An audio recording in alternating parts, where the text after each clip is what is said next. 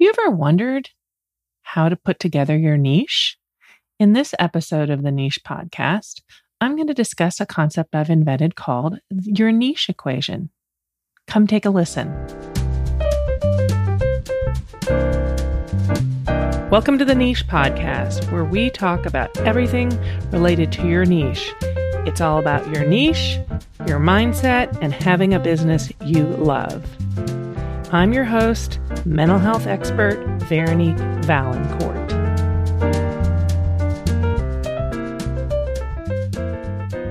Hello, my friends. I hope that this finds you well. It has been a wonderful last few weeks. I've been on vacation and I just got back. This is our first full weekend back, and I'm doing some catch up on my podcast and answering some emails and putting out some newsletters. And so today I want to take some time to record a podcast for you about a concept I use with my clients called your niche equation. And the niche equation is basically something that I came up with based on working with a lot of my clients over time and realizing that when we get overwhelmed, it's hard to be able to break down what we need and the information we need to create our niche. And this process that I have called your niche equation is the breakdown of it. So rather than having to figure it all out at once, I've noticed over time that there are three separate elements that make up a person's niche. So that's what we're going to talk about today. I'm going to walk you through the process of your niche equation and give you the information you need to be able to do this on your own if you so choose. There are basically 5 elements to a niche equation, but I tend to think of that as the long form niche equation. And so in today's version, I'm going to give you the quick and dirty 3-step process, which is something that's a little bit easier to do. But if you ever hear me on courses or other podcast shows talking about the fact that there's 5 versus 3, now you'll know that it's sort of like the easier versus the more complex one. So here we go. You'll see that basically the 3 elements are super important. And when you go out and look in the world, what you'll find is that most people who are coaches have address these 3 issues. And they are, number 1, the population you will work with. Number 2, the primary pain point that your population needs and wants help with. And the solution that they are desperately wanting to pay for.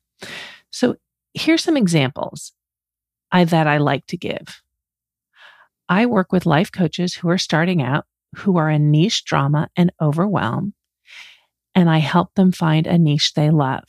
So if you look at that, those are the 3 elements. Here's another example.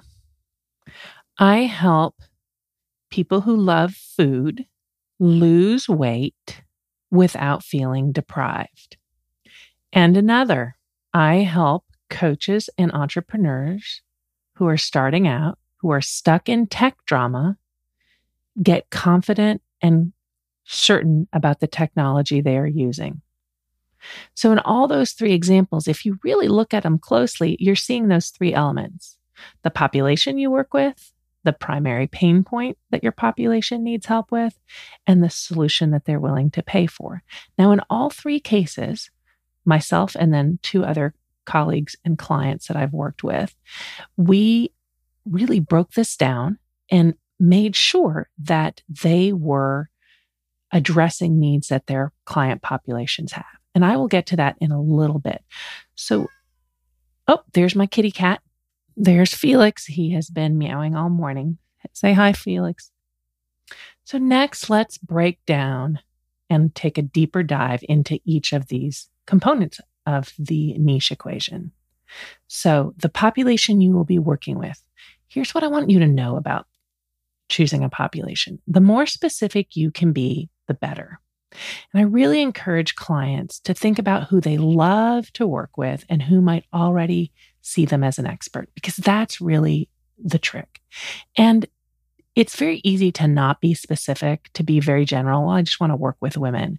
But I really believe the more specific you can be, it allows you to make your messaging more tailored to your customers. And we live in a day and age of customization where clients really want to be spoken to directly. If you look in our marketing industry, if you look in advertising, the more specific you can be with people and identify and target who you are working with, the easier everything is for you to do after that. The branding, the copy, all of the things. So when you're picking a population, you want to pick something that is very specific that allows you to differentiate yourself from the rest of the market so that you can stand out. I tend to tell my clients, get specific with your population, then get more specific, and then get even more specific. Keep telling yourself, the more specific I can be, the easier it is going to be for my people to find me. Oftentimes what will happen is that coaches will not be specific enough and they think that the problem is their niche, but it's because of that lack of specificity. It makes it harder for them to find people and stand out on social media or in your Facebook ads. And like I said a little bit before, we live in a world where everything is customized, from Netflix, HBO, Amazon Prime, Starbucks, Sirius Radio, cable TV. These are things that we customize to our needs. We watch them at the times we want, when we want, the things we want. And that's how you want to consider presenting yourself in terms of your coaching. The more specific you can be and the more you can speak to your clients specifically to their needs and to who they are, the easier it's going to be to sell. Being specific makes you stand out from the crowd. It's like a specific shout out or a dog whistle for a specific dog or a fishing lure. If you have the right fishing lure to catch the right kind of fish, it's going to be a lot easier because your fish will be looking for specifically that. Think of the area of like weight loss coaching for a second. The people who are doing really well in the life coaching industry are super specific. Weight loss for women who want to lose 10 pounds, weight loss for women who want to lose 100 pounds, weight loss for male executives, even weight loss for quilters. So the more specific you can be, that's what I want you to know about picking your population, the easier time your clients are going to have finding you. Now, once you have that dialed in, the second element is your population's primary pain point. And that's what they want help with. And it's a problem that's keeping them up at night that they are willing to throw money at. So once you have a really targeted population, then the next step is to start doing some research on them. Where do they struggle? Where are they having a hard time? What do they really need help with? Ask yourself the following questions. What is my population most concerned about? What are they most upset about? What is the problem that they would just throw money at to fix quickly? Think about something like air conditioning. When you're hot and your air conditioning is not working, you will pay anybody who is an expert in air conditioning to fix it as soon as possible. Same thing with plumbing, right? Like if you have a clogged toilet and that's the only toilet in your house and you can't figure out how to unclog it, you want to throw money at somebody who can fix your toilet right now. You're grateful if you can find someone who can fix that for you and you can throw money at it. And that's how we want your clients to view you in terms of what you're offering them. Oh, please solve this for me. Solve this for me yesterday. I believe it makes the most sense to be super clear on what problem you're going to be focusing on for your population and how you're going to provide a solution. This will make it so much easier, again, for you to target who you're going to work with and why they want to hire you. So in my case, I had been noticing for quite a while that coaches really struggled with getting their niche dialed right out of the gate. And they had a hard time committing to a niche and feeling like the niche was going to work.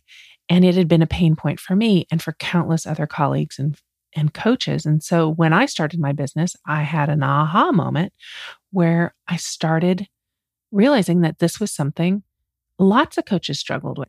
And I noticed that there weren't a whole lot of viable solutions out there. I was frustrated because no one was addressing it. And so I said, well, I think I'll address this and create a program for it because it seems to be a real pain point for coaches coming out of life coach school.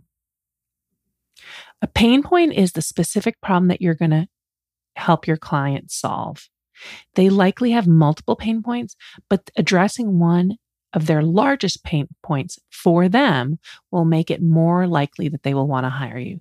Think of a pain point as their problem that they want you to solve yesterday, and they want to pay money for this problem to go away, and they're happy to do so. In my case, my clients are stuck in niche drama and indecision. They are spinning and confused about which niche to pick. All this to say that the biggest mistake I see with my clients when choosing and deciding on a pain point is that they often make a lot of assumptions based on their own experience, and they look inward rather than outward and do the research they need to do to figure that highest pain point out. Don't make assumptions when you're working on figuring out your client's pain points. Go out and do your research. And then finally, the third component of your niche equation is going to be the solution that they are willing to pay for. And the solution and the pain point are two sides of a coin. Think about it. If you are outside in the heat and you don't have access to water, then having water is going to be the solution to your pain point, which is being really thirsty and hot. So in a way, your research on pain point will also give you the information about what the solution might be. In the same way that the pain point is their problem, their result is the solution they will be enjoying after they go through your program. It's not the actual program details, but rather what they will have when their problem is completely solved, how they will feel, what things will be like for them on the other side when the problem is no longer there. It's not necessarily the details of your program.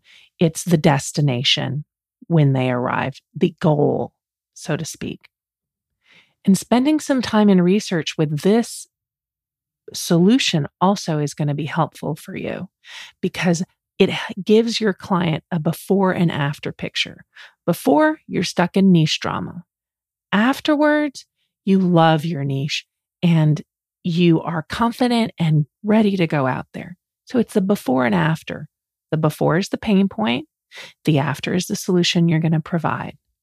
You can also even forecast further out with your solution. So here's some examples. If the solution for your clients is that they have a healthier body, then they'll also have more energy. If they have fewer disagreements with their spouse or their kids, then they'll have a better relationship and have more harmony at home. If they have more mental clarity, then they'll have joy, ease, calm. If they have more time, they'll be able to enjoy themselves and do the things they love. If they get better sleep, then they can feel better and have more energy. If they have control over their binge eating, then they can feel freedom and joy around their food. You get the idea.